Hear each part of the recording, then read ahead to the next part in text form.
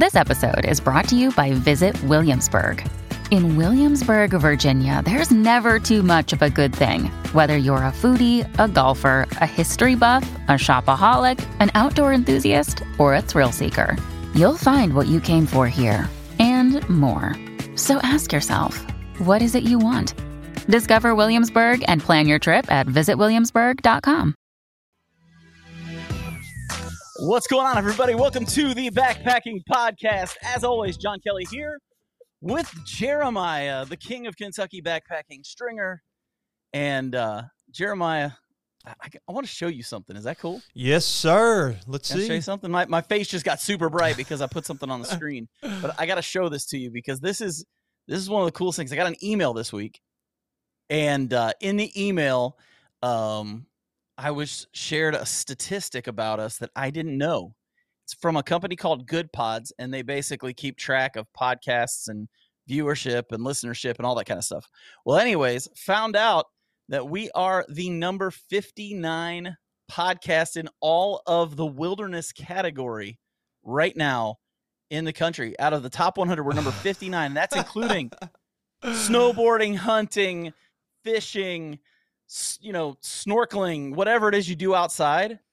That's all included in this. And currently we're ranked number 59 in that right now. Well, huge thank you to all the listeners and audience and the people in the chat today for all the support, dude, because they're the ones, with the ears listening. I'm just a guy talking on a microphone. Man. It's just crazy to think that this little podcast that we kind of goofed off with at the beginning has actually done something pretty awesome, So I love to hear the good news. It's kind of fun to see. Yeah. It's kind of fun to see. Also fun to see this past weekend was my Cleveland Browns beating the San Francisco 49ers. Oh, yeah, man. Yeah, How about that? Your team's rolling. I feel like every team I'm a fan of is just in Loserville right now. Just loser. I'm wearing a Kentucky sweatshirt right now. Yeah. I'm a sad guy. What can I say? It's almost basketball season, I guess. Yeah, that's all right. Basketball season will be good for you guys. It usually is. Yeah, I hope usually so. is. We got a bunch of questions starting to pop up already. Here, let's go ahead and add this one first. I just filled a cat hole. Mind doing a tick check? Doc Watson, Old Faithful. Already in there. And Riff Outdoors is already saying, is it Jeremiah merch? No, not yet. Not yet. We're not there. So anyways, we got some really cool stuff we're going to be talking about tonight. Before we get that going, though, we've got to do what we got to do, which is bring up your favorite and my favorite, the fake news. The ticker is on. And I think it's time, Jeremiah, that we bring on our guest tonight. So why don't you introduce our illustrious guest for the evening? Yes, tonight we are having on the man that can kill every tick in this world. Well, I wish that he could. We are talking about all kinds of things pest-related, how to kill ticks, how to prevent, getting bit by them. We have Mr. Brian Anderson. Go ahead and bring him on. How's it going, Brian? It's going good. Always fun to talk about ticks, yeah. The Tick Terminator. I like the shirt, man. Tick Terminator. Do you do an Arnold Schwarzenegger impersonation by any chance? The Tick Terminator. I'll be back. That's fantastic. Well, I had a guy do a video on my stuff, and the whole video, which I'll tell you about in a while, it was kind of like the Arnold Schwarzenegger thing. He did a crazy. It's crazy. Everybody's got to see it sometime. It's nuts. Well, welcome to the show, the Tick Terminator. We thought that you'd be a good fit for the Backpacking Podcast because I don't know about you, John, but if there's one thing that I absolutely hate, it is a tick. And actually, yes. I backpack so much that I may be getting scammed here, but our insurance at work, you can take out like a cancer policy or, the different policies. I took out one for Lyme disease because I'm so afraid of picking it up from a tick bite. So I think if you get it, then they help on some of the medical bills up to so many thousand. Wow, that's unique because so many insurance companies don't cover Lyme disease. Well, it's an add-on. Yeah, okay, so that's kind of good. But I hope after tonight you'll learn some things where hopefully you'll never get it because it's no fun at all. Lyme disease is really bad. Well, let's talk a little bit about you and kind of give some context of what you do, who you are. So, this Tick Terminator, is this what you do full time? Yeah. Okay, and what exactly does that entail? What's it look like? Well, I work with a lot of companies that have outdoor workers and backpackers now too. Backpackers are getting to be a big part of my business. But companies, let's say power companies that have linemen that are walking through tall grass, the hunting community also, but outdoor workers. Companies that do let's say pipelines. You got workers going through grass and ditches and people who are that type of outdoor worker. That's probably making some sense there. I work with the companies and educate them. I've actually written a book now called "Winning the War on Ticks." You can get it on my website or on Amazon. I actually wanted to call it "Ticks Suck." That's a good title. Why didn't you go with that? That is a great title.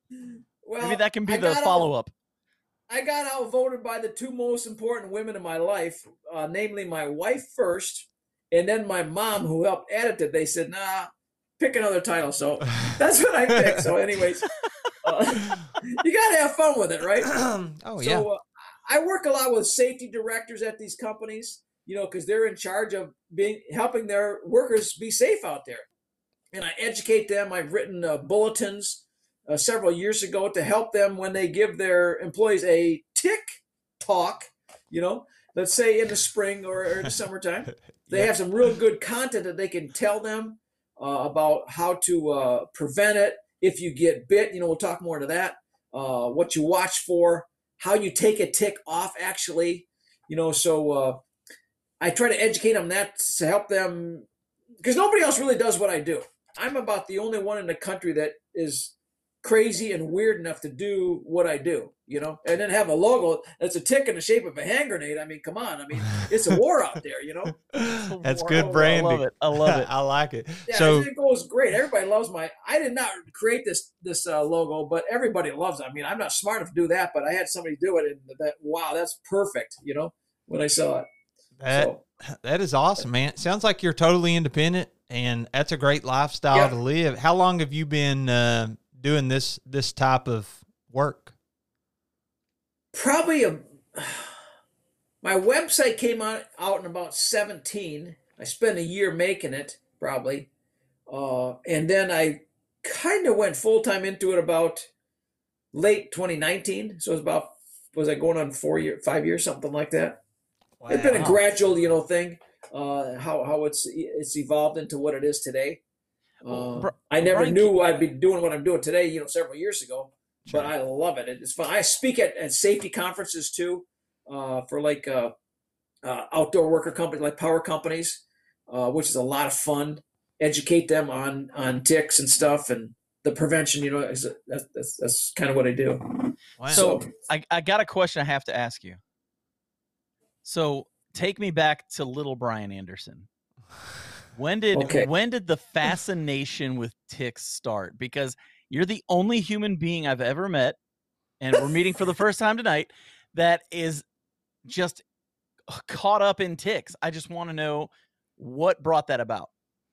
Well, I remember as a little kid, I'm in Michigan. If you're familiar with Michigan, we have two peninsulas, Upper Peninsula, where it's very rural, and Lower Peninsula. My dad was a state cop, and we moved way downstate. I mean, right on the Ohio border when I was going, from K through 8th grade, all right? And my parents were from Upper Michigan, Upper Peninsula, like 500 miles away. So we would travel up there to visit them, my grandparents who lived there. And I remember as a kid, I was kind of fascinated with ticks because they were, in my little skinny brain as a little kid, I put them on the same level as a mosquito, only they didn't fly. They were just a nuisance in the 60s. Because I'm 65. I'm probably old enough to be your daddy. I'm not your daddy, but old enough, So But anyways, I mean, I got a lot of life left in me and a lot of energy in me too for doing what I do. But anyways, I remember being fascinated with them, and every once in a while, I thought it was really cool when I could see them on a blade of grass, in their environment, which you normally don't see. You normally don't see them until they're on you and they're crawling up your pants or they're stuck to you. But I remember as a little kid, my grandparents lived in a nice spot in the woods, a couple hundred acres, and the kids would go. My brothers and I would go play in the woods. And at night, just before we went to bed, Mom would come in and we stripped down to nothing but a smile. She'd do a tick check on us, and I thought it was kind of cool that she'd pull off these every once in a while, and we never had a problem, never. All right, it was just a nuisance, they bite you and you take it off, and that was the end of it.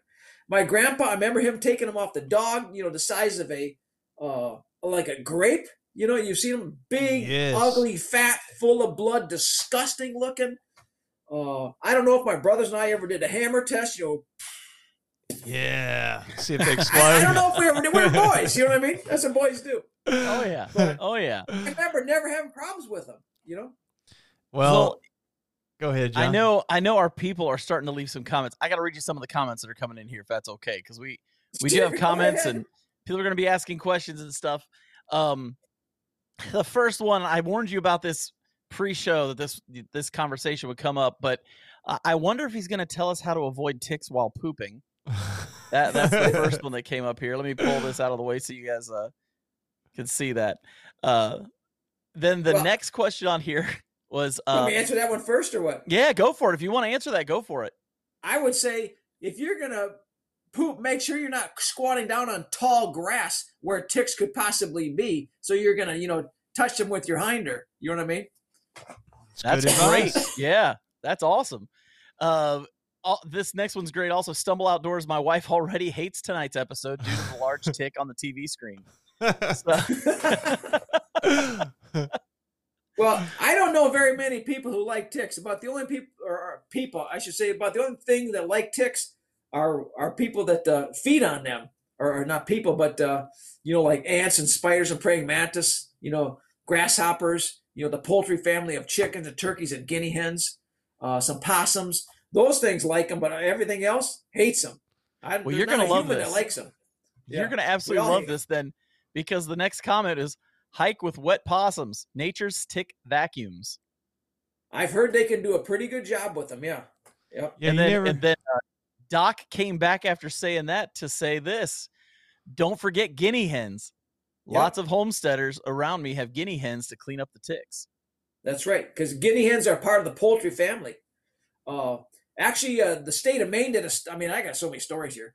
The state of Maine did a study on turkeys and ticks a number of years ago, and they found that turkeys eat a lot of, obviously, ticks, but they also eat the spiders and the praying mantis and the grasshoppers that are also enemies of ticks.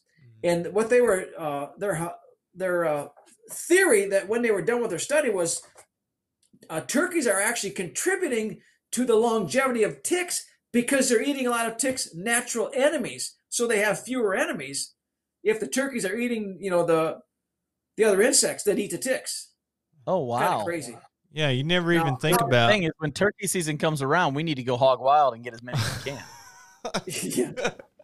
And anybody who's a turkey hunter needs to use permethrin out there. We'll talk more about that, but yeah, for sure. Turkey hunting is a tough season because you sit in the tick habitat in the spring, So wow, definitely. You got another comment you're wanting to show? I got a couple questions.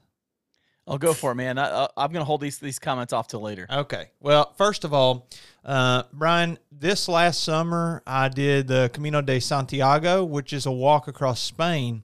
And then whenever I'm like in the U.S., obviously we talked a little bit before the show about backpacking, but I do, either weekend trips or like, some trails that are longer, but, basically in the woods here in the States. So I didn't have any issues at all in Spain with ticks, and I didn't go through a lot of brush or anything, but I was curious, being over in Spain or the different parts of Europe, is it the exact same tick that I'm dealing with here in the States, or is there like a bunch of different ones and it depends on the region you're in and maybe there's more than one per region? I don't know about Spain. Obviously, my specialty is United States, of Sure, course. sure. But I have not heard much about Spain. I have heard people talk from the UK that they have uh, like a cousin of our deer tick. The deer tick is the one that gets the most notoriety and responsibility for carrying Lyme disease. Okay, it's a deer tick, and they have a cousin to our deer tick over there in the UK where they can get Lyme disease also. I cannot remember the name of it right now. It escapes me. But yeah, they do have a cousin that looks a little bit different than our deer tick. And I should show you this here. Hang on. All right, let's see it. Of course, I have to have a stuffed tick. You know what I mean? Where do you get a stuffed tick? You got to order that on Amazon? No, I didn't find it on Amazon. I found another place, but this here is I gotta get on the camera here, right? Okay.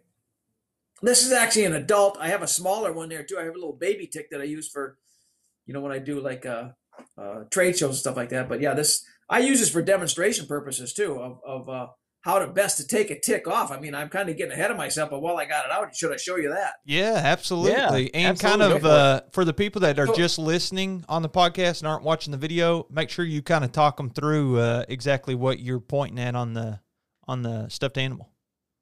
Okay. So anyways, I use this, I pretend like it's stuck to me, okay?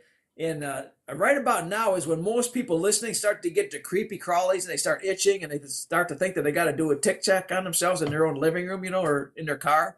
But that's normal, you know what I mean? Sure. When I talk, that people get that.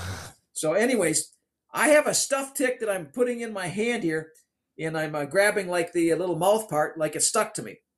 So I tell people, when you take a tick off, you want to be careful. I tell people, you don't want to tick off a tick when you're taking them off. Or actually, it's usually a her, because it's typically females that bite us, not necessarily many males. The way you take it off, you want to grab it at the very base. Excuse me. And it's best if you use a fine tip tweezers or a little thing like a tick key. You don't want to grab it by the body, because think about this. You grab by the body, and at the time you're taking it off, it may puke the bad, because you're squeezing it, okay? It may puke the bad stuff in you at the time you're trying to take it off. So grab at the very base and pull it up, okay? Does that make sense? Yeah, and you can use being nice to it. The little the tick keys. Is that like the tick removers that you can buy at Walmart in the camping section? Yeah, probably. Or something that grabs just the very base of it. You don't want to grab by the body. Grab it at the very fine tip tweezers.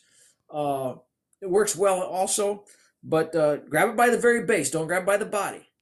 And then I also tell people, you may want to take a picture of that tick also, or you may want to save it. I mean, if you're out backpacking, just even if you have your phone with you, take a picture of it. Sure. And then after that, I don't care if you smashed it with rocks or whatever you want to do, or shoot it with a 30-06. That's fine with me. You probably don't have a backpack. We were always taught to burn them.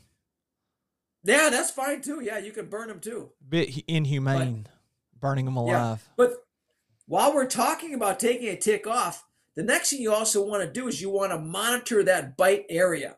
If a little bit of the mouth parts gets stuck in your skin, that's no big deal. It'll come out of your skin in a couple days, and that's perfectly normal. But watch around the bite. If you start to have like a bullseye rash or some kind of very bad irritation around it, if you start to feel achy joints, flu-like symptoms, just feeling crappy after the bite, it's really a good idea to get some medical attention, because avoiding a tick-borne disease is all about early detection and early treatment, because tick-borne diseases never go away. They never get better, I should say. They only progressively get worse. So if somebody, let's say, is out on a trail and let's say they're doing a long through hike, like the PCT or the AT or whatever they may be doing, and they get a tick bite and it's a bad one, and they start feeling crappy and they know they got months yet to go, I would highly recommend them stop at the next town wherever they can in the next week or two or less. You don't want to go months like that, and getting some antibiotics for it. Typically, that's what they'll give you. But and that pretty much takes care of it in most cases. Okay. Does that make sense? Yeah, so you're saying without medical intervention, it's probably just going to continuously get worse until it gets to the point where you're going to succumb to it and have to go to, a hospital. Yeah, or some kind of doctor even too. But within the first week or two, I understand somebody could be out, hiking. But yeah, do not ignore those symptoms. That's what the big thing I'm saying. Because as we all know, Lyme disease and some kind of tick-borne diseases can be really hard to get rid of. Lyme is really hard to get rid of.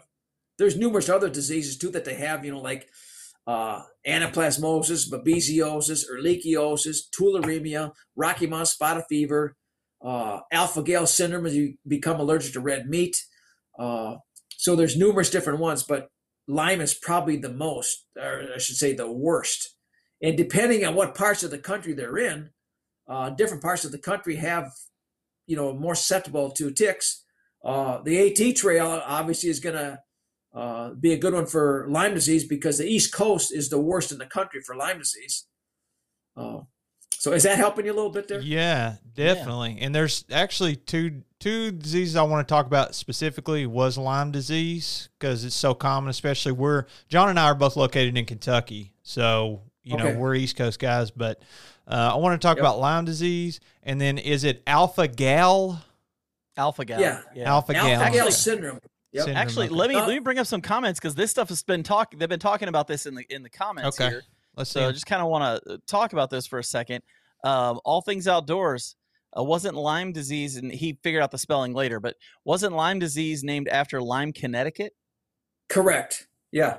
In the mid-'70s, there was a strange arthritic condition found among some adolescent kids, and the mothers, of their kids. You do what mothers do, obviously, is trying to protect their kids.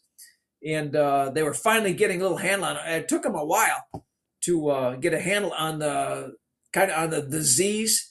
And they figured, what are we going to call it? They said, well, let's name it after the town of Lyme, Connecticut. Yep, that's the name. Interesting. And we got a couple that aren't so serious, but I heard Mountain House repels ticks and backpacking with Jason. Mountain House meals are those ones you can buy, those freeze-dried meals. Yeah. That they sell. And then Pizza Ninja said, is it true ticks even avoid Mountain House? So those questions have come down up. with the Mountain House. And then this one from Girl Plus Dog Adventures. Those British ticks also give people bad teeth. Wow.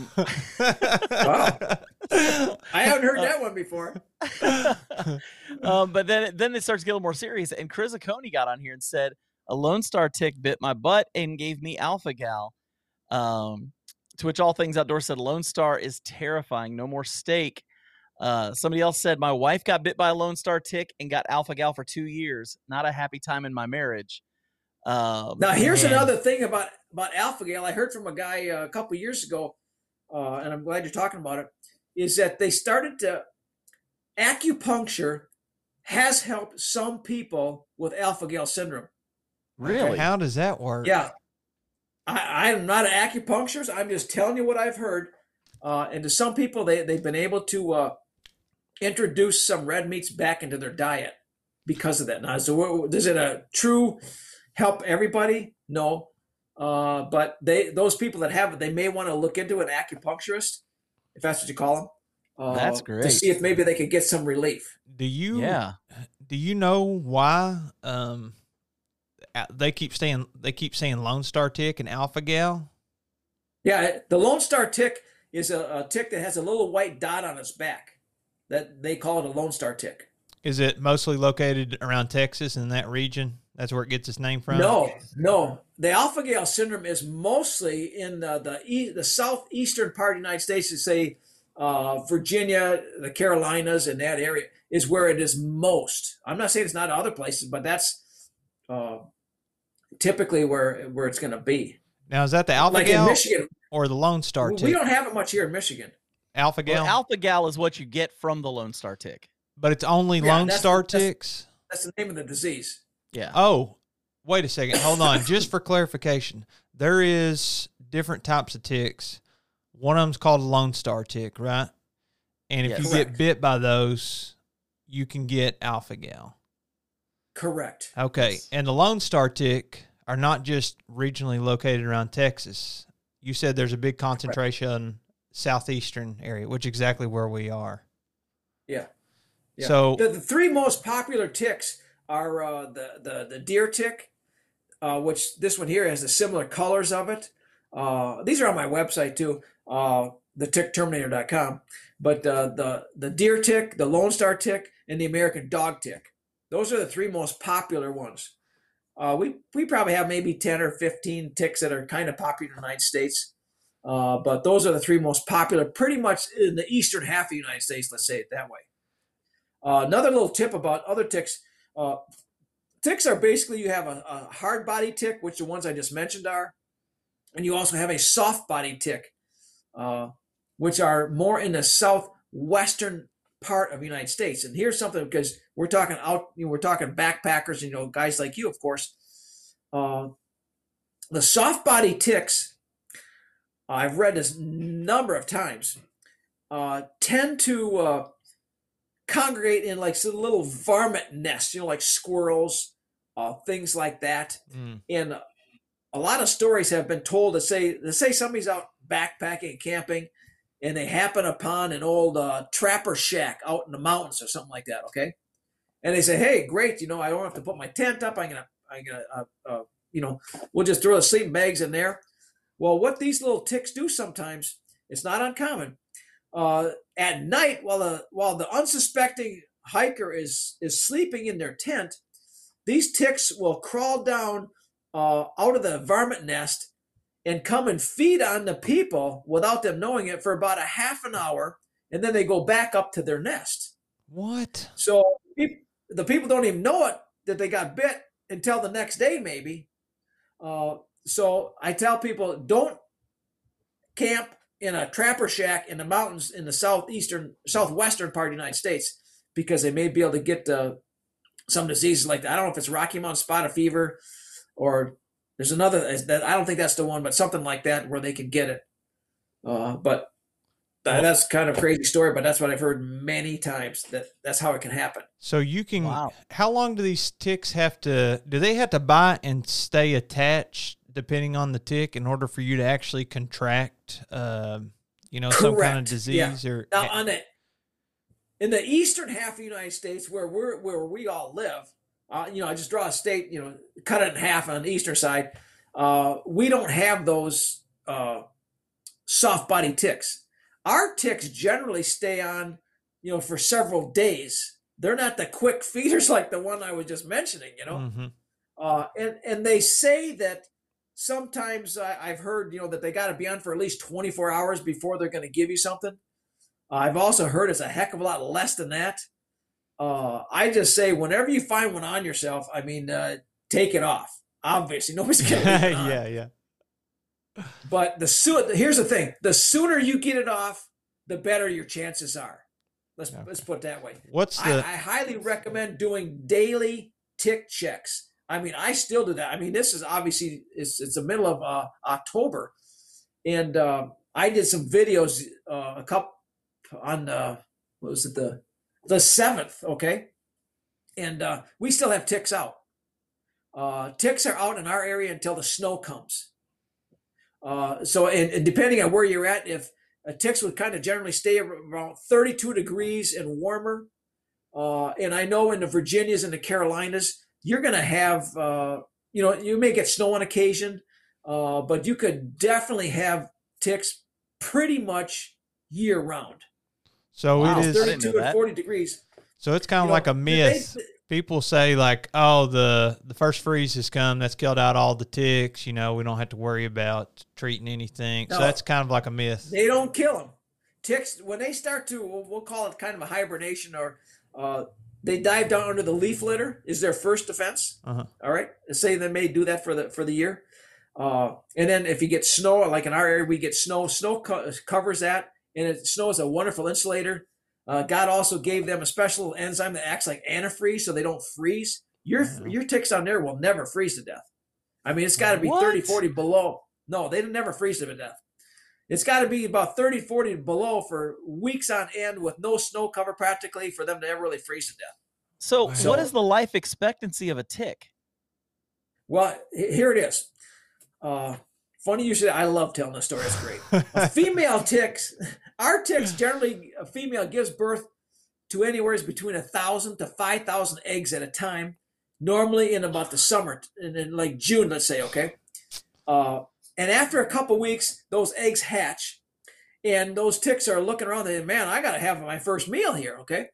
So when you're just a little speck of brown, as you can imagine, how tiny it is, the closest thing you could possibly get onto is not as rarely as in us. It's usually a white-footed mouse, or in further south, it may be a skink, which is kind of like a lizard type of snake with little legs on it. And they get on that because it's really close to the ground, and they start sucking the blood out of it, okay? Now, when the blood comes out of that into the tick, that's where they may get their diseases. They're born disease-free. So they get their diseases from their first host, which in a lot of cases is a white-footed mouse, okay? So after they're done with that for a couple of days, they drop off that white-footed mouse. They do whatever ticks do. You know what they do? It ain't a whole lot. I mean, they just kind of sit and kick back, and they just feel like they just got off the full belly deli, for 3 days there. And they just they only eat one time a year. That's their meal for the year, all right? So that fall, that winter, they're fat and sassy and happy. The next spring, they come out the size of a poppy seed, okay? Wow. And if that tick got Lyme disease the summer before, they're going to have it for the rest of their life. They don't have to be a full-grown adult to be a problem. Now the size of a poppy seed could possibly get under. That's why it's so important for backpackers and outdoor workers to treat their shoes, their socks, pants, and everything, because you can't hardly see a poppy seed-sized tick on your shoelace, okay? Yeah. And if they got on you and fed for a day or so, they could possibly give you a disease, all right? So they may get on their host, whether it's us, a squirrel, or I should say a rabbit, raccoon or something like that, and then they eat for a couple days. They get off, do whatever ticks do, which ain't a whole lot. They had their meal for the year, and they molt into the next series that fall, that winter, come out the next spring, and they're a full-grown adult. Then they look for their meal that year. Could be us, could be a deer, something bigger, and they feast on that. And then a lot of times it's a female that feeds on us, but let's say they feed on a deer, okay? And then they meet their mate, a male, after they're done feeding. Then the male and the female mate. A lot of times they will ride that deer throughout the winter, come out the next spring. The male gets off. He dies. The female gets off, and she gives birth anywhere between 1,000 and 5,000 eggs, and that's enough to kill her, so she dies.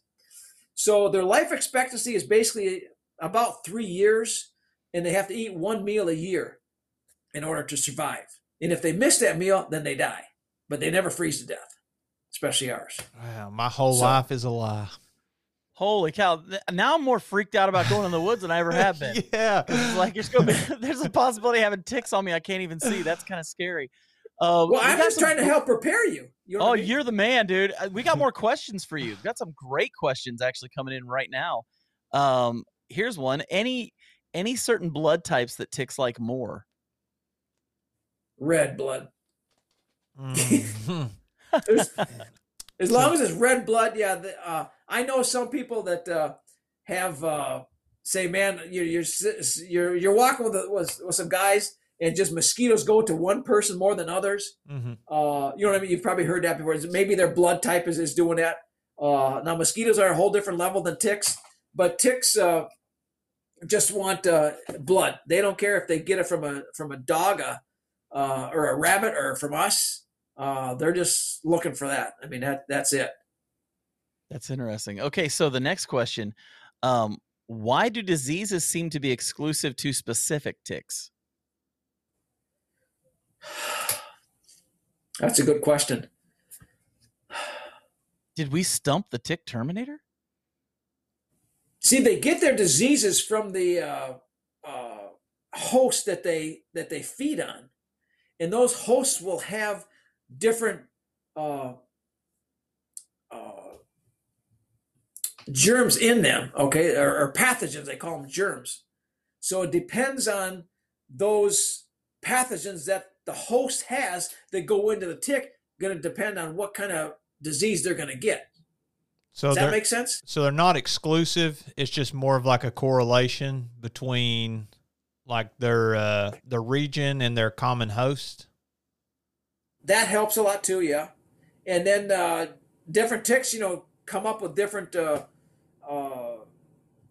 varieties of the ticks. So yeah, that's the closest I can answer that.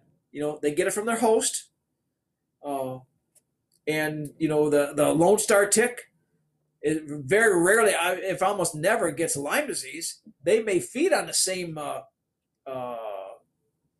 little white-footed mouse, but for some reason their body takes that pathogen, that germ, differently than a deer tick does. So you're saying so that body chemistry, almost like the chemistry of that type of tick, tends to be lean towards one or the other.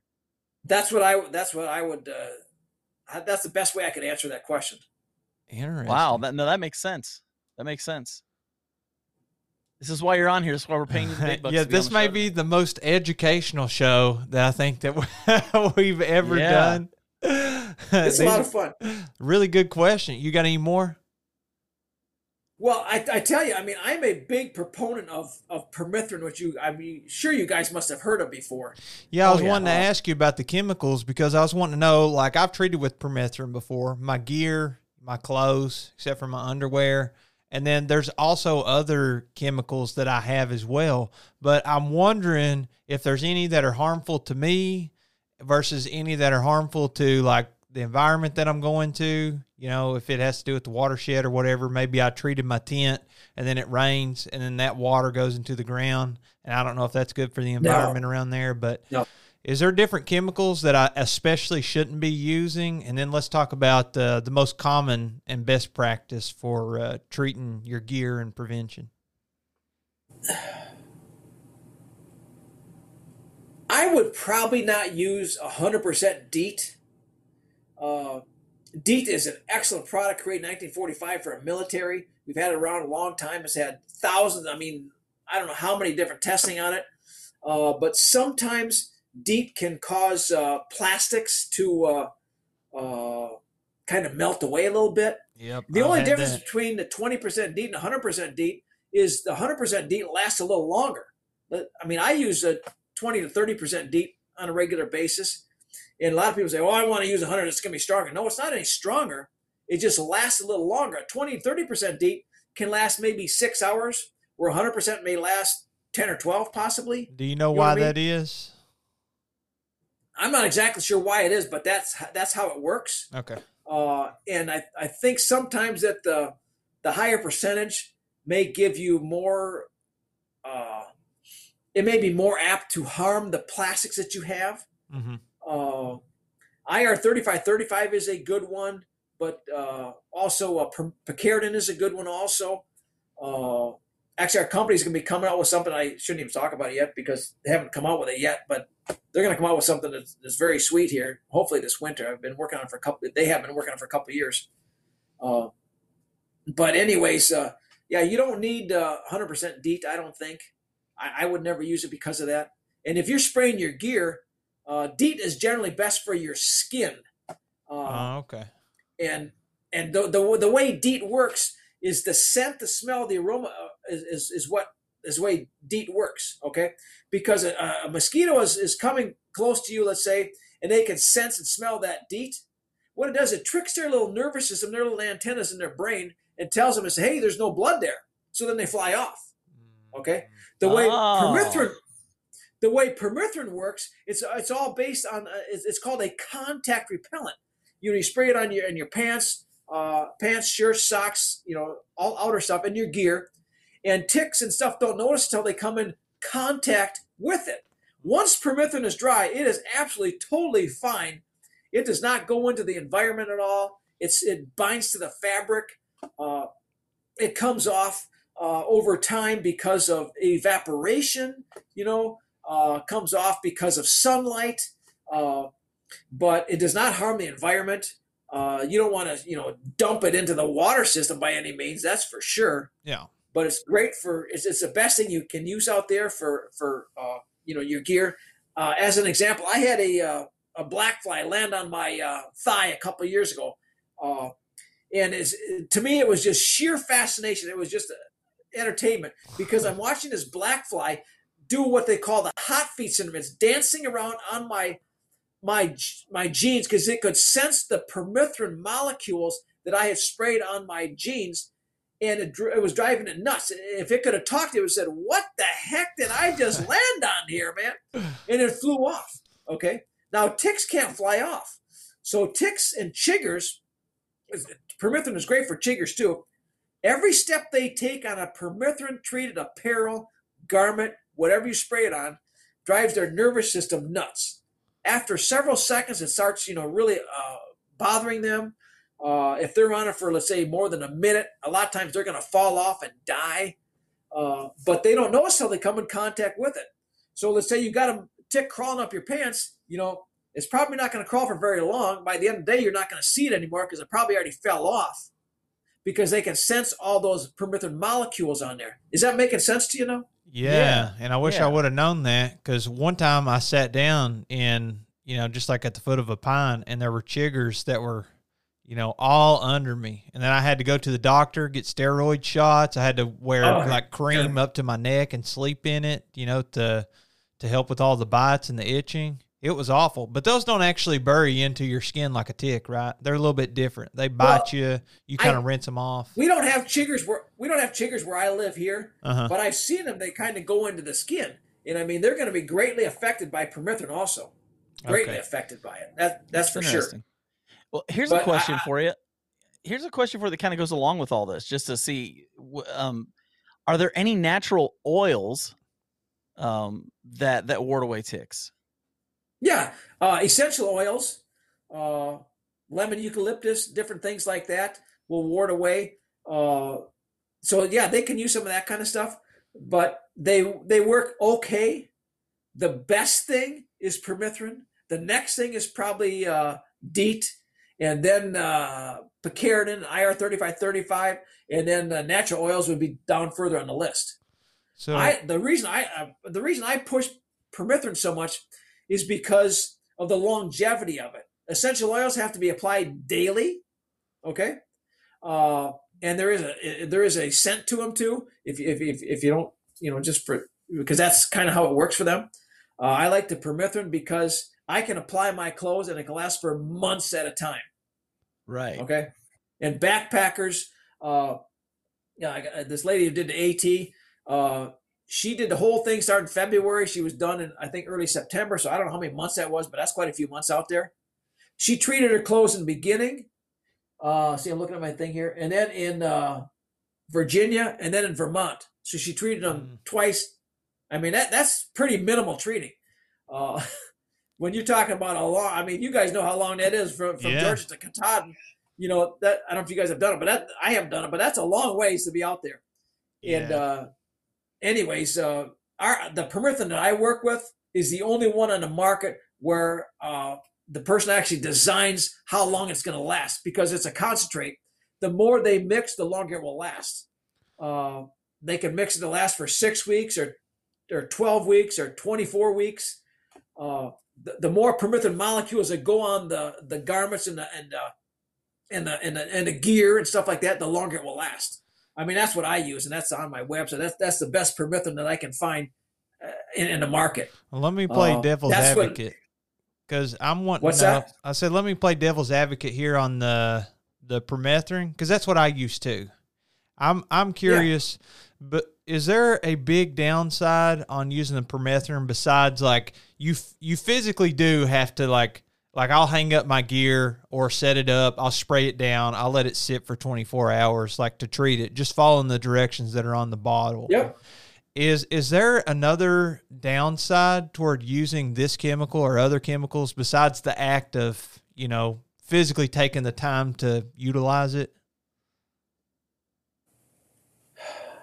I can't think of a downside. It's been around for a long time. It was basically created in the 70s because permethrin is basically the synthetic version of pyrethrum, which is a naturally occurring insect repellent that's found in a chrysanthemum flower, is basically what it is. It's synthetic to that. And it created in the 70s. When they created permethrin synthetically, they made it for 4 different applications. One for farmers to put on their crops, keep bugs off. Farmers put on their livestock to keep bugs off. Another one for doctors to use for lice and scabies. And the fourth one is to put on your clothing and gear. So those are all different formulations. Some people actually will use the farm grade, which is not supposed to be, used on your clothing. But they do. I actually had a guy, a Midwest backpacker, did a great video on our product. He compared to. Yeah, we know him. Oh, you know Jeremy? He's a good guy. Yeah, we know Jeremy. Oh yeah, what a character, man! I guess isn't he called Almost? Is that his trail name, Almost, or something like that? Yeah. Anyways, a couple years ago, you can look on his website. He did a great job, and he compared it to the traditional Sawyer, which everybody knows. Nothing wrong with it, but Sawyer lasts 6 weeks, 6 washes. He compared it to that, and he compared it to the farm grade. And this is the third video he's done on permethrin. He did one on the farm grade, then he did one with the Sawyer, then he did mine and compared to the other ones, and he calls it a better permethrin. It's one of his best videos. You can see it. It's kind of funny because he did it 2 years ago. This spring he had I was watching it, he had about 2,700 views on it. Okay. All of a sudden, this May and June, all of a sudden, I started getting all these orders. I'm thinking, I always ask people, okay, how'd you hear about me? And they kept saying, Midwest Backpacker, Midwest Backpacker, Midwest Backpacker. I'm thinking, oh my gosh, and those views went from 2,700 and now it's at 16,600. So I mean, they were getting like 1,000 views a week. It just really hit some really cool algorithms, I guess. And I'm thinking, finally, you know what I mean? So people started, a lot of So I've been doing a lot with backpackers, and I love it, because it's a real regular people like me. You know what I mean? Yeah. We just put a backpack on, walk through the woods. Just normal guys. Unique people do it, to do that kind of stuff. So, that's why I like our permethrin, is because it's different. It's the only one on the market like this. I don't know if I can show you, do a little commercial here, but this is what it is. You can see, get it right on my website. Duration. Comes with a big bottle. Comes with a little bottle of concentrate where you mix it yourself. Comes with directions, and it works. That's what I use. I treat my clothes for 3 months at a time. I could do it longer, but I don't know why I do 3 months, 12 weeks at a time. But that's what I like. So it basically saves you money also too, because you mix it yourself. Let me ask you this. I was go going to ahead, say, John. with the permethrin thing real quick, I always see that you're not supposed to let it get on your skin. How badly does permethrin irritate the skin, if it does? It may irritate it a little bit. There's never been any documentation of somebody having this awful disease or cancer from it or melting their skin or anything like that. No. It's been around for decades and decades. The military used it. They treat all their clothes with it for several, 20 plus years probably. I tell people, when I even have videos on it too.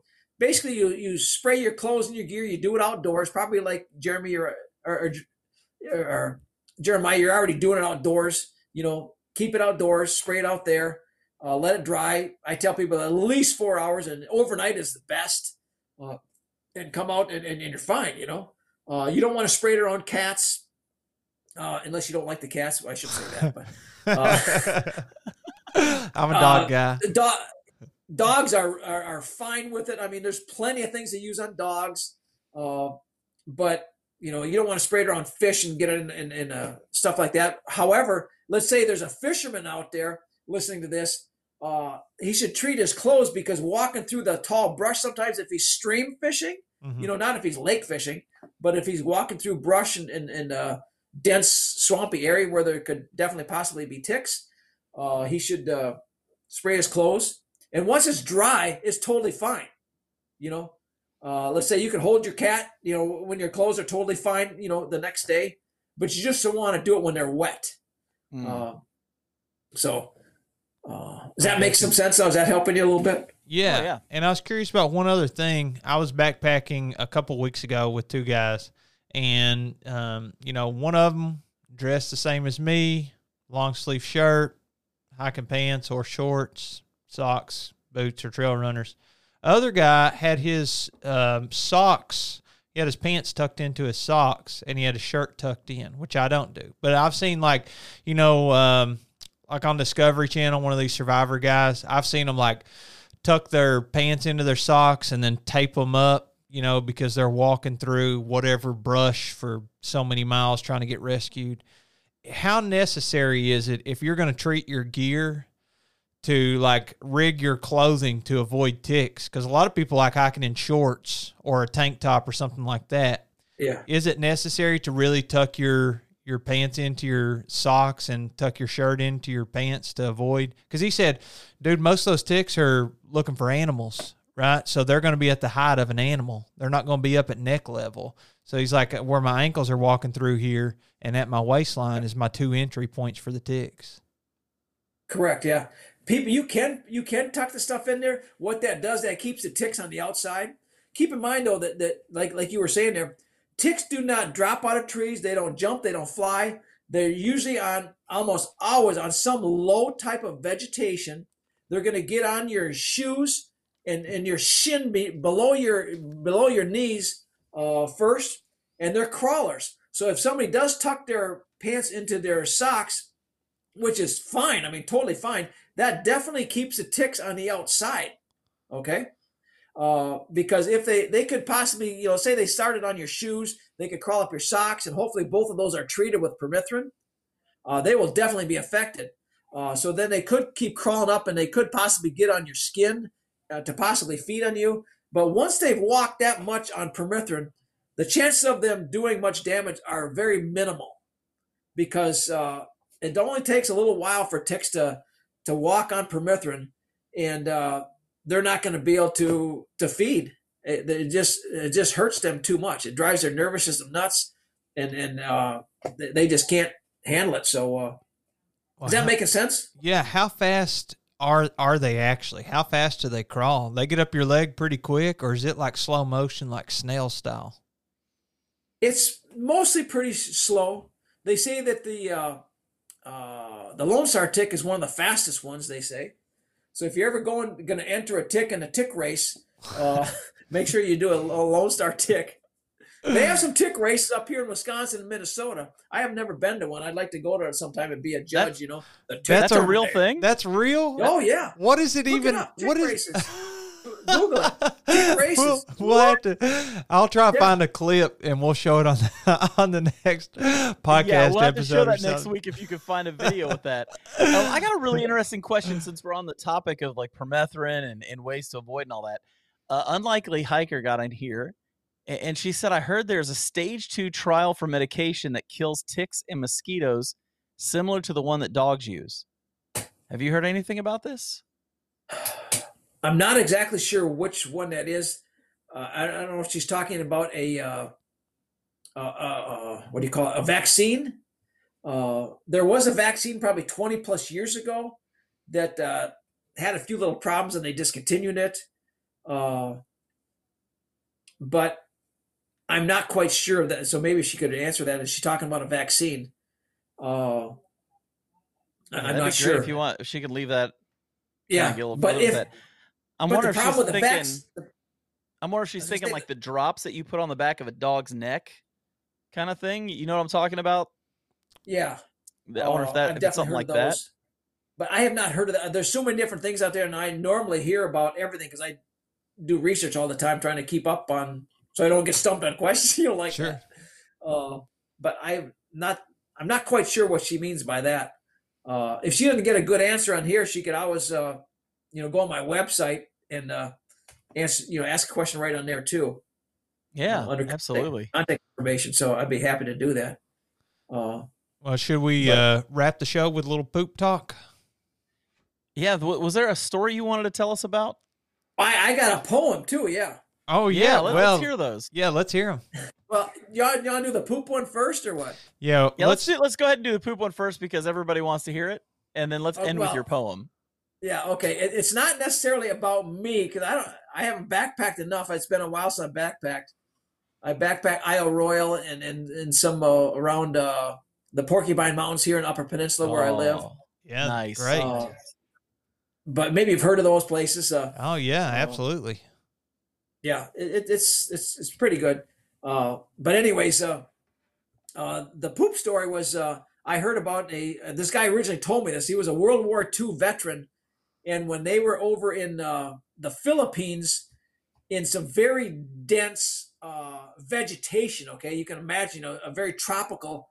So in the woods there. So what they did for entertainment, I mean, this is kind of gross entertainment, is when some guy would go to take a dump, somebody else would go with a shovel, and they would put the shovel under his hind end, and when he would go, they would catch his poop in the shovel, and they would pull the shovel out without him even knowing it. Okay, so when he would go to look down to see what he did, he would be shocked, thinking, hold on, what happened here? I know I just did something. I can't see anything.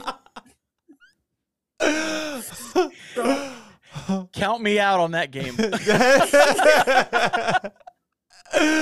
So that's a military funny story. So I've never forgotten. I probably heard that 30-some years ago, and some stupid things you just never forget. So anyways, I'll tell you my poem here that I go, and also I should tell people they can go to my website anytime, to get this kind of, permethrin that I have. Or any other questions that I have, the Tick Terminator, just like me, the tickterminator.com. Anyways, the poem goes like this. I made it a couple years ago. It goes like this. I hate them little suckers. I want to terminate them all. So I do it with permethrin and love to watch them fall.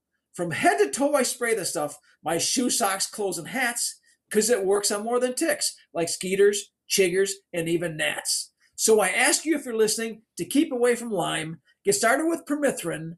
And now is the perfect time. Thank you. Oh, that's great. And just to make sure so everybody knows, if they want to find you, they can find you on the tickterminator.com. Correct. Fantastic. And if you have a question that we didn't get answered tonight, you can go over there and shoot your questions. And hopefully you'll be able to get answers that way. Brian, man, it's been awesome having you on. It's been a lot of fun. I learned so much and some good laughs. I love the poop story too. That was hilarious. We haven't had a story like that. That was a first one for sure. Also, just stick around. We're gonna. You ready? Showtime. On May 3rd, summer starts with The Fall Guy. Let's do it later. Let's drink a spicy margarita. Make some bad decisions. Yes. Audiences are falling in love with the most entertaining film of the year. Fall Guy. Fall Guy? Fall Guy. That's what the poster said. See Ryan Gosling and Emily Blunt in the movie critics say exists to make you happy. Trying to make it out? Nope. Because I don't either. It's not what I'm into right now. What are you into? Talking. Yeah. The Fall Guy. Only in theaters May 3rd. Rated PG-13. Sign out here and say we want you to hang out in the green room for a little bit. And Sure. we'll chat with you for a couple minutes after we get done here. But thank you for being on, man. We appreciate you. Thanks for having me. It's been a blast, like usual. All right. Okay, I know more about ticks now than I ever thought I would in my entire life. Yeah, dude. He's like a encyclopedia of ticks. That's crazy. We got some great comments. I got to put these up here. I held off. They're very much more backpacker centric. Uh-huh. But one was watch out for the invasive Gonex tick. I like that one.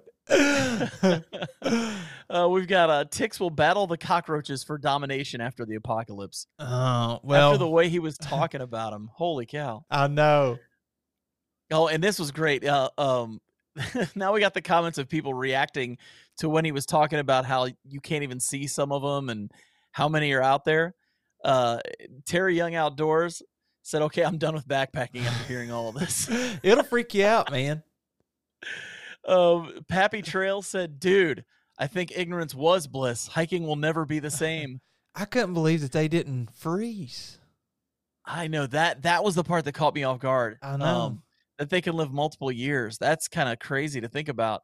And then here's a great one. Tangent Trail said, after hearing all of this, who's going to start backpacking with a flamethrower? I did say I was always taught to burn them. Yeah, that's true. That's true. And then this was a great one when he mentioned that chrysanthemums were kind of where permethrin came from. This one right here. I see Jeremiah wear a chrysanthemum crown on his head as the king. Very fitting. Keep the ticks away, Yes. man. And of course, we had Jeremy from All Things Outdoors on last week. And we've always made fun of him because when he makes hammocks, he will not make them with bug nets. Yeah. And you would think after talking about ticks, he would change his tune. ticks still don't make me want a net for my hammock. LOL. I think he's done one with the net, but it looks like he is flying still without. Oh, he refuses to use them, man. He refuses to use them. But that's just some great stuff. It was a good night, man. This was a lot of fun, and man, what information, right? Dude, that was so educational. And whoever's listening to this while you're running on the treadmill or driving your car right now or going for a run or whatever, I hope you got as much education as we did, because, I mean, that was like a smack in the face with tick knowledge, dude. I know a lot now. Yeah, and what's great about it is Brian has such a great personality. It was super easy to chat with him tonight. Yeah. Just awesome. And he's in his 60s. Yeah, I think you said he's 65. Crazy, ain't it? How Great is that? delivery. I don't know. That guy doesn't look that old. No. Never too late to start that career. No kidding. He said No till kidding. 2017, he got the website online. Just insane stuff. Well, guys, thank you so much for tuning in tonight. We are excited, as always, for next week. Yeah, we'll see you next week. Mr. Buckley on. Tim Buckley next our week. good friend Tim Buckley is going to be on here with us. Yeah, and we'll see you there. He will probably give us knowledge about things that you may not even want knowledge about, but you will thoroughly be entertained. That's for sure. Yeah. So for myself and Jeremiah Stringer, we will catch you guys on the next one. Adios, folks.